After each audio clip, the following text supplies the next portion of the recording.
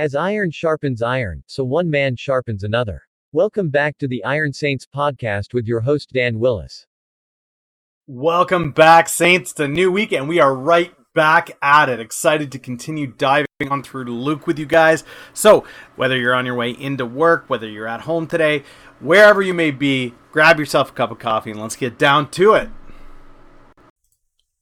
So, last week we finished off Luke chapter 5, and we are going to be heading into Luke 6 today, talking a little bit about the Sabbath. If you missed last week's episodes, don't hesitate to go on back and rip through them. There was some great stuff there.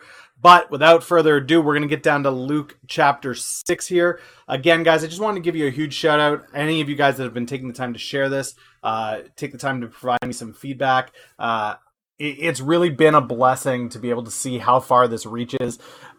Just pausing for a moment and taking a look at the stats of people from all over the world that are listening to this, people from all over the States, all over Canada. It's really amazing to see how far and fast that this can just spread. And for God's word to be going wide like that is something really special. So a huge thank you to those of you that have taken the time to engage, to send messages and of encouragement, as well as for those of you that have been willing to share this out in your own network. It has been a huge blessing, and I look forward to seeing it continue to grow. For those of you that are listening along, don't worry, I am about to read the passage to you from Luke chapter 6 today, just in case you guys don't have a Bible handy. That way you have it available. I am reading from the ESV. If you have a Bible with you, though, please, I encourage you to open it up and read along in whatever translation you have available to you. Let's get down to it. All right, guys, Luke chapter 6, going to start verse 1, go to probably around verse 11. I think that's kind of where the Sabbath talk ends for today. So here we go. On a Sabbath, while he was going through the grain fields, his disciples plucked and ate some heads of grain, rubbing them in their hands. Some of the Pharisees said, "Why are you doing what is not lawful to do on the Sabbath?" Jesus answered them, "Have you not read what David did when he was hungry? He and those who were with him, how he entered the house of God and took and ate the bread of the presence, which is not lawful for any but the priests to eat, and also gave it to those who were with him? He said to them, 'The Son of Man is the Lord of Sabbath.' On another Sabbath he entered the synagogue and was teaching, and a man was there whose right hand was withered. The scribes, the Pharisees, watched him to see whether he would heal on the Sabbath, so that they might find a reason to accuse him. He knew their thoughts, and he said to the man with the withered hand, 'Come and stand here.' And he rose and he stood there. And Jesus said to them, 'I ask you, is it lawful on the Sabbath to do good or to do harm, to save life or to destroy it?' After looking around at all of them, he said to them, 'Stretch out your hand.' And he did so. And as his hand was restored, they were filled with fury. They discussed with one another what they might do to Jesus." So, we're right back at it. Pharisees, Sadducees are trying to pick at Christ. They're looking for any excuse to do so. They just had the showdown about the tax collectors and the sinners dining with them and how that works. Now we're tackling the Sabbath. And we've got Jesus and his apostles walking through fields and travesty of all travesty, picking grain heads and crushing them and eating them. That would have been considered, I suppose they're considering it farming and work on the Sabbath, as opposed to a buffet that they're enjoying on their day of rest. Taking issue with that, he draws back to the Old Testament. He says, well, take a look at what David did. David, it wasn't even something as small as this. He walked right into the Holy of Holies in the temple and took something that was clearly designated solely for the priests. And not only did he eat it, he passed it around to everybody for a good time. Christ then goes on to elaborate on the Sabbath by drawing them to what the core of the Sabbath was. If you look at the rules of the Sabbath, yes, it's meant to be a day of rest, but it's meant also to be a day to celebrate life. When we look back at the creation story, we see God on that seventh day after he's created all that is good, resting. Not because an all-powerful God needed a day of rest, but because he needed to show us that example, to take that day, to pause, to reflect on the things around you, to appreciate what is good. A celebration of life on the Sabbath is the true form of the Sabbath here. And Christ is trying to make them aware of that, and obviously knowing their hearts, he's able to catch them out again. But this is something that we see fairly regularly, where the heart of the issue is missed. Christ is clarifying over and over and over again for these Pharisees. You have rules for the sake of rules, but you miss the heart of them, and in so doing, you make a mockery of what it is, what it's meant to be. Now, I'm not arguing the sanctity of the Sabbath. The sanctity of a day of rest in a week is something that is oftentimes lost in many ways. That moment of pause, that still small voice can speak loudly into your life. You attend a congregation, you're in fellowship, you celebrate the Lord, you celebrate who he is in your life. You take a moment to separate from the world and just consider, what are the blessings that I have? Where am I? What am I up to? What's going to happen next? It's a day to just spend with God. And that's so special. I know as a husband or a father, when I have those opportunities to take one of my 8 kids out on a dad date, right? Take one of my little guys out to a movie, or take one of my daughters out for the day and just spoil them rotten. It's something really special. It builds the relationship. It's time of undivided attention between the two of you. And that relationship grows as a result of it. And it is very much a celebration of life. Your kids, when they're out with you, are celebrating the relationship they have with you as the father, and you as your father. You as the father would be out celebrating how amazing your kids are. For me, it so often is that with God, that feeling on Sunday of just being to come to the Father, being able to do that without repercussion, without fear, especially here in North America.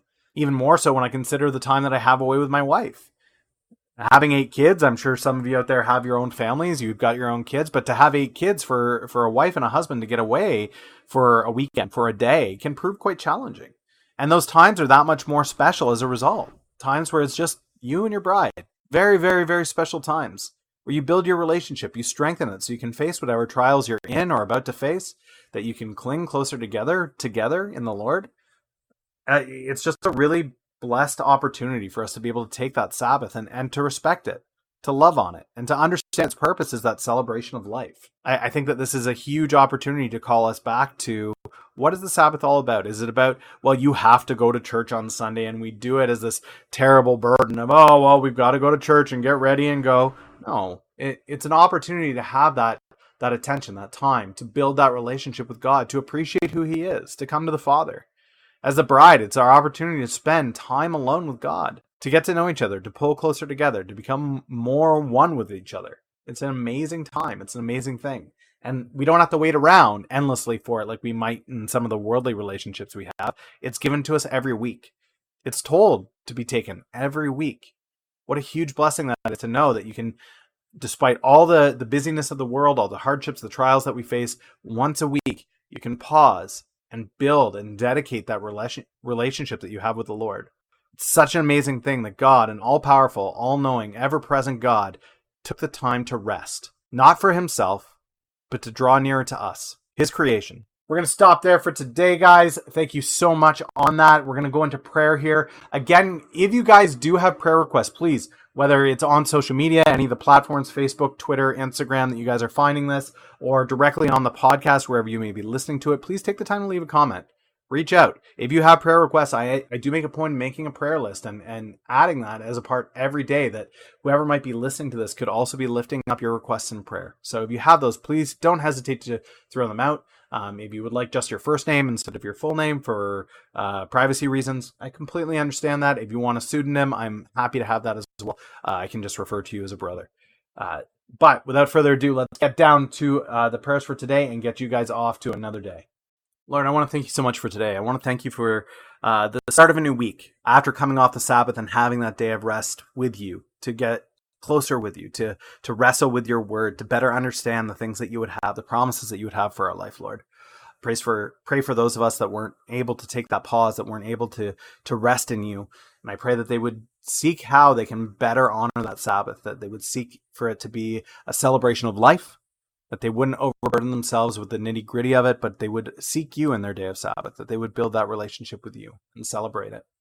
Lord, I lift up David Franklin to you as he's started his seminary journey. That pursuit of seminary in the pulpit is not a small one. It is a great burden. It comes with many trials and accountability, Lord, and I just pray that you're with him in that decision as he continues to move forward in grace and faith with the calling that you've given him. Thank you again, Lord, for Alyssa's daughter. I just pray so much. I pray and thank you so much for the healing that you've shown through the surgery on that, Lord, and praise you for how closely this young lady has clung to you throughout it. Despite the fear, she continues to lift you up, Lord, and pray to you as the healer. And I'm so thankful for that relationship that her daughter and Alyssa have with you, Lord. Lift up Jim Webb to you, Lord. He's in a hard time right now. You know his struggle. You know his strife. He is struggling to find a place to stay. So I ask that you continue to work with him and be the God of providence, that you would find him a place that he could rest his head on the Sabbath, and a place that he could come home to after a hard day of work. I lift up Eric Hoke to you, Lord. He's drawing near to you this year, Lord. He is taking a sabbatical from a lead pastor role. He stepped down with the knowledge of what that meant, Lord, and he really is dedicating this year to clinging to you, coming back to the word, refreshing his faith, refreshing his understanding, and pursuing you in all things. And I edify him in that, Lord, but also put him in your hands, that while he may be taking a sabbatical from the pulpit, that's not a sabbatical from you, that he would draw closer to you, struggle with you, wrestle with you as Jacob did. Lord, thank you so much for all of the unheard prayers that you have. I pray that you're working in the saints, wherever they may be listening to this, Lord. Work in the men that are struggling to be leaders in their church, that are struggling to serve their church, that are struggling with their brides or their families, or they're serving their brides and their families, their children. Be with them, Lord. You're the great Father. You're the great husband. While you call us to rest in you and take comfort in you, I pray that they, as men in their homes, would be loving leaders, loving fathers, loving husbands. Bless them today, Lord. In your name we pray. Thank you for listening to the Iron Saints podcast. If you are looking to share your prayer requests, check the description for social media or email to contact the show. Blessings on you all until next time.